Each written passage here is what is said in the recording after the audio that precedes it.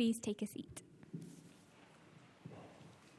The reading is Hebrews chapter 11, verses 1 to 2, and can be found on page 1209 in the Red Bibles. We have Bibles in other languages and versions available at the back, and page numbers for those are on the screen.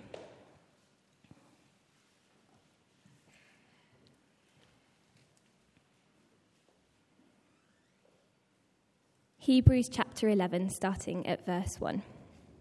Now faith is confidence in what we hope for, and assurance about what we do not see. This is what the ancients were commended for. And then continuing from verse 24. By faith, Moses, when he had grown up, refused to be known as the son of Pharaoh's daughter. He chose to be ill-treated, along with the people of God, rather than to enjoy the fleeting pleasures of sin. He regarded disgrace for the sake of Christ as of greater value than the treasures of Egypt, because he was looking ahead to his reward. By faith he left Egypt, not fearing the king's anger. He persevered because he saw him who is invisible. This is the word of the Lord. Thanks be to God.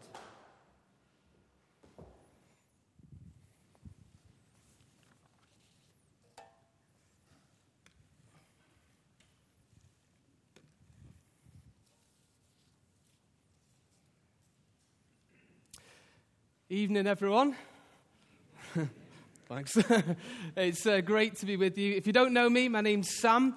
I'm a curate here at Platt, but I actually oversee the two TCC church plants. One just based at Trinity Community Centre over the road, and then the other one based in The Place, the library at the top end of Platt Lane. If you want to know more about it, you can come and speak to me later on. But it's a real joy to be with you, especially today. It's fantastic. Why don't we pray as we begin?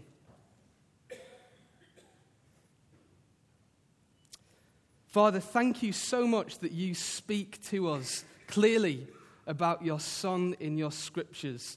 And we ask that your Spirit would come and open each of our hearts and our ears, our eyes and our minds, so that we might behold Christ and love him. And we ask that in his name. Amen. Well, it is just great to be here at this baptism service. And, I love baptism services. I love seeing what Jesus is doing around the world and in the lives of people. It's just great to see Jesus transforming and changing people here in Manchester. I also love baptism services because they give us, all of us, an opportunity to look at our own lives. If we're not baptized here, it's an opportunity to ask, why would someone allow themselves to be plunged into a reasonably warm pool of water in front of a whole bunch of people? Why would they do that? It's an opportunity to ask that question. And for those of us who have been baptized, whether as an infant or as an adult, it's an opportunity to be reminded of our own baptisms, to remember those things that we declared, or those things that were declared over us. It's an opportunity to think about them. And in that service, we heard professions of faith. And just for a few minutes, I just want to think about faith from Hebrews chapter 11. And we've got it there. If you've got your Bibles open, we've got it just there, Hebrews 11. Faith, it's one of those words in our society, I think, that's lost its teeth. People have all sorts of different ideas about what faith is. For some people, faith is when all the evidence points in that direction, faith is going in that direction. Sort of this blind trust. That's not what faith is in the Bible. Or you might have had this yourself. People come and say, I want your faith, as if it's some kind of commodity that can be passed on. Again, that's not what faith is in the Bible. Society might be very unclear about what faith is, but God, in his word, very clear about what faith is. And really, the longest reflection on faith is here in Hebrews chapter 11. Just before we get into Hebrews 11, we're dipping into Hebrews here, nearly at the end. Maybe it's just worth getting a little overview of Hebrews. Hebrews is this amazing book of the Bible that's really split into two parts. Part 1 is sort of chapters 1 to 10, where all it's doing really is saying, here's Jesus, look at him. Isn't he amazing? He's greater than everyone and everything you could ever imagine. And he's greater than the angels, he's greater than Moses and Joshua, he's greater than the whole sacrificial system. Just look at him. And the only thing that we're told to do in those whole 10 chapters is to listen to Jesus and to look at him. That's all we're told to do in 10 chapters of the Bible. And yet the last 3 chapters of the Bible is sort of saying, well, how do we respond to this big vision of Jesus? How do we live in the light of who Jesus is? And the answer of Hebrews chapter 11 is obviously faith. Have faith. Can we see there in Hebrews 11 verses 1 to 3 really? We see faith there. If we could just sum it up maybe. Faith is believing what God says. Believing what God says about the past, how everything was made, how the world was brought into being. But also believing everything that God has to say about the future, where everything's heading. But what is it that, I've got to be careful here, what is it that God says? What does he say about the past and the future? Well, if you could just turn with me to Hebrews chapter 1, if you've got your Bibles there. Hebrews chapter 1 just said, in the past, God spoke to our ancestors through the prophets at many times and in various ways. But in these last days, he's spoken to us by his Son, Jesus. And get this, whom he appointed heir of all things, and through whom he made the universe. Who's Jesus? The one in whom everything's heading towards. He's the future. According to Hebrews. He's where everything's heading. But also, he's the one that made everything. He's the beginning, the origin, the source of everything. So what's faith when we think about Hebrews 1 and Hebrews 11? It's trusting Jesus with the past, that he's got it all under control. But also trusting Jesus with the future. And here's the key part. And so trusting him in the present. Trusting Jesus with the past, trusting Jesus with the future, and so trusting him with the present. What does it look like to do that? What does it look like to trust him in the present? Well, that's what Hebrews 11's helping us with. And it doesn't give us just this kind of series of bullet points of just facts, or it gives us stories of people. In Hebrews 11, faith looks like a 90-year-old woman preparing for her first child. In Hebrews 11, faith looks like a guy who could have lived in a city, but he pitches up a tent and lives in that. In Hebrews 11, faith is a guy getting a big stick and raising it up to split an ocean. It's stuff that just doesn't make sense. But that's faith in Hebrews 11. We're just going to zoom in to one story just for a few minutes. And it's the story of Moses. Don't know how much everyone knows about the story of Moses. Maybe you know it really well. Maybe you've just seen The Prince of Egypt, which doesn't tell the whole story. Or if you're a little bit older, maybe Charlton Heston 10 Commandments film, which is one of those really long ones, isn't it? But the story of Moses, he was born in Egypt to an Israelite couple, but at the time he was born, the Pharaoh at the time was threatened by the Israelites and put a law in the land for all of the Israelite baby boys to be thrown into the River Nile. But Moses' parents didn't want to do that. Instead, they put him in a little boat and sent him down the Nile. And he ended up, the last place you'd want him to end up, at Pharaoh's household. And his daughter, Pharaoh's daughter, takes Moses in as her own son and raises him up in Pharaoh's household. Moses is raised up in that place of power. And Hebrews wants us to see just what Moses had in front of him. Just see there, verse 25, pleasures. Can you see that word there? Pleasures. And can you see there in verse 26, treasures. Treasures of Egypt. Moses had before him the pleasures and the treasures of Egypt. Well, what's pleasures? Well, the only other time that word comes up in the New Testament, pleasures, is in 1 Timothy 6:7, and that's in relation to sex and food. So whatever Moses wanted by way of sex or food, anything that he fancied, in his position in Egypt, he could have had. Whatever he wanted. Whatever the world had to offer, it could have been his. And treasures, unrivaled amounts of money in Egypt. And it could have been his. Now, money, sex, and food, of course, can be great gifts of God, used rightly. But when they become our gods, they can become totally destructive to our faith. And so Moses had this on the one hand, the pleasures and the treasures of Egypt. Basically, all that the world had to offer. Life really just lived for himself. But on the other hand, what does he have? What's the other option for him? We'll see there, verse 25. Ill treatment along with the people of God. Or verse 26, disgrace for the sake of Christ. Can you see that? The options that he's got before him.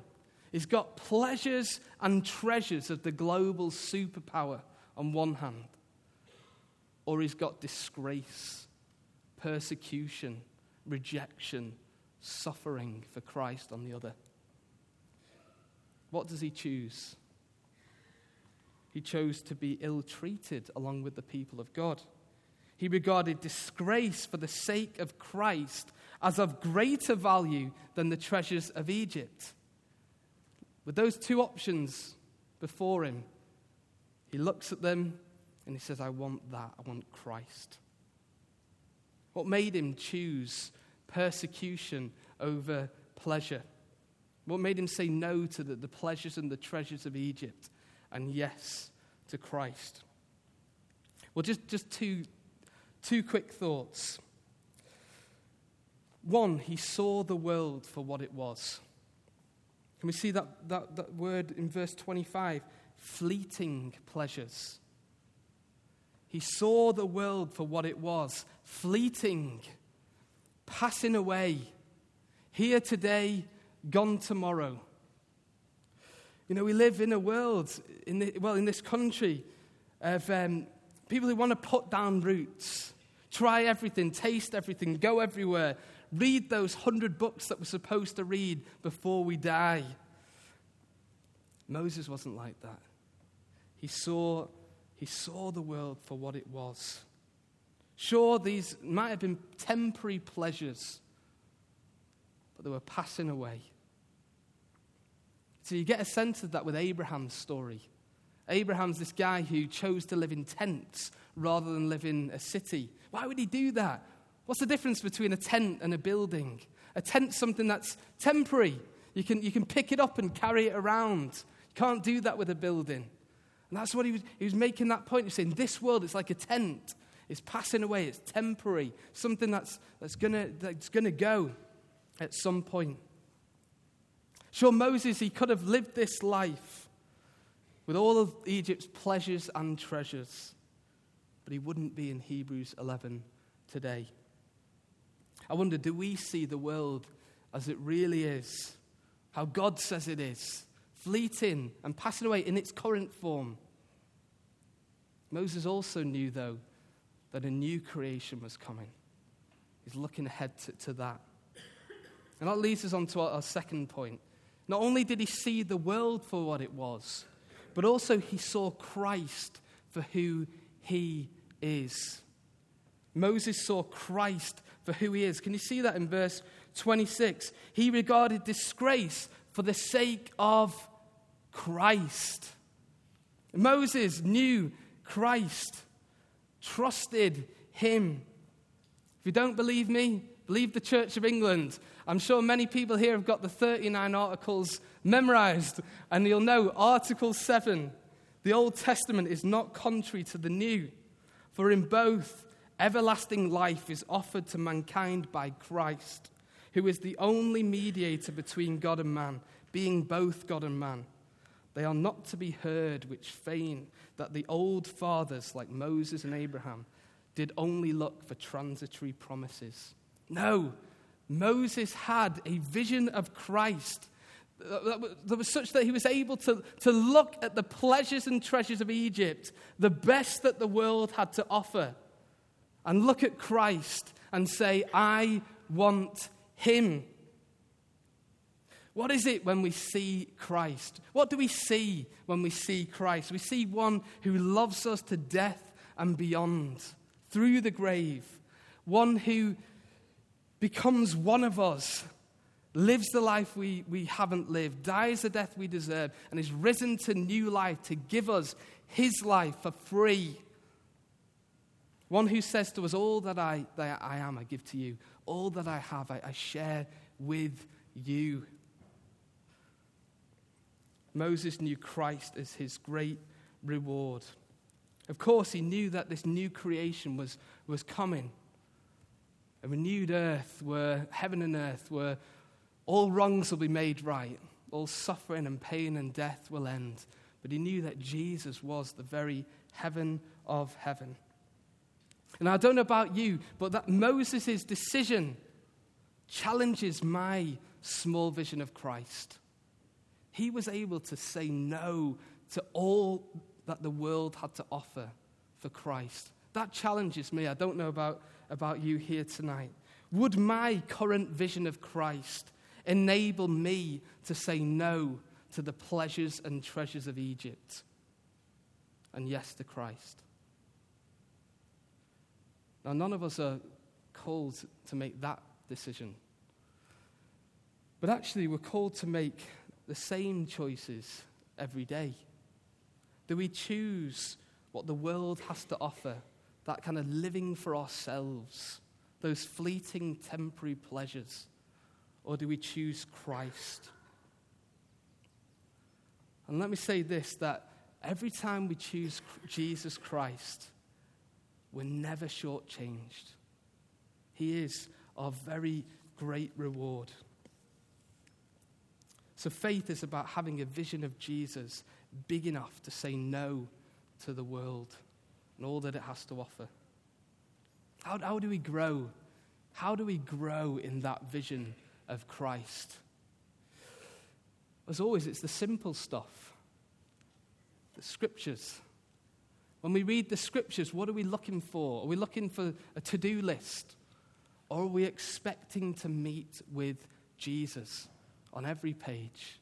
The Pharisees, you might have heard of them, the religious guys in Jesus' day. Jesus says, you diligently study the scriptures because you think that by them you'll receive eternal life. Yet these are the scriptures that testify to me. Yet you refuse to come to me to have life. May we read the scriptures to find Christ and grow our vision of him and who he is. And we've got our church family. You know, we had 2 people baptized and 2 renewing their baptism vows. And being baptized is about joining the church life and saying, this is my church family. And I want to grow with you guys. That's how we grow in faith, together. We do it together as we lift one another's eyes up to Jesus Christ.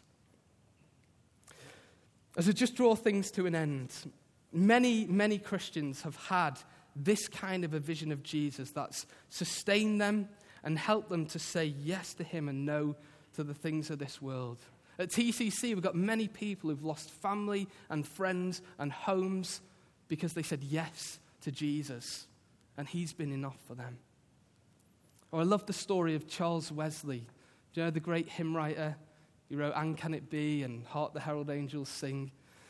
On his deathbed, he penned what I think is his greatest verse. He was dying, and he wrote this verse: "In age and feebleness extreme, who can a helpless worm redeem? Jesus, my only hope thou art, strength of my failing flesh and heart. And get this, he says, oh, if I could catch one smile from thee, then drop into eternity.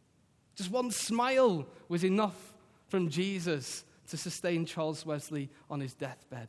How big is our vision of Jesus? How big is our vision of Jesus? We've heard from, and I'll finish with this, we've heard from our baptism candidates today, these four people that Jesus has claimed and transformed. We've heard them renounce the world, the deceitfulness of sin, and say yes to Jesus. I thought that was awesome. And that's something that they're going to have to do every single day. No to the things of the world and yes to Jesus. And there's so much more for all of us to know of him. I asked Grace and Imogen, why Jesus? I'll just share what they said to me. Grace said, Jesus is great mercy and forgiveness. He's helped me to handle situations with my friends differently, how I resolve problems with his love and compassion. And Imogen, choosing Jesus does mean saying no to some things and a complete yes to him and his will. But if there's anyone or anything you're going to say yes to, it's Jesus. The Lord is love and good. Knowing that he suffered the most makes our no's easy. Jesus is the one who's loved us to death and beyond, the very heaven of heaven. May we all, by faith in him, fix our eyes on Jesus and find in him everything we could ever want or need. Amen.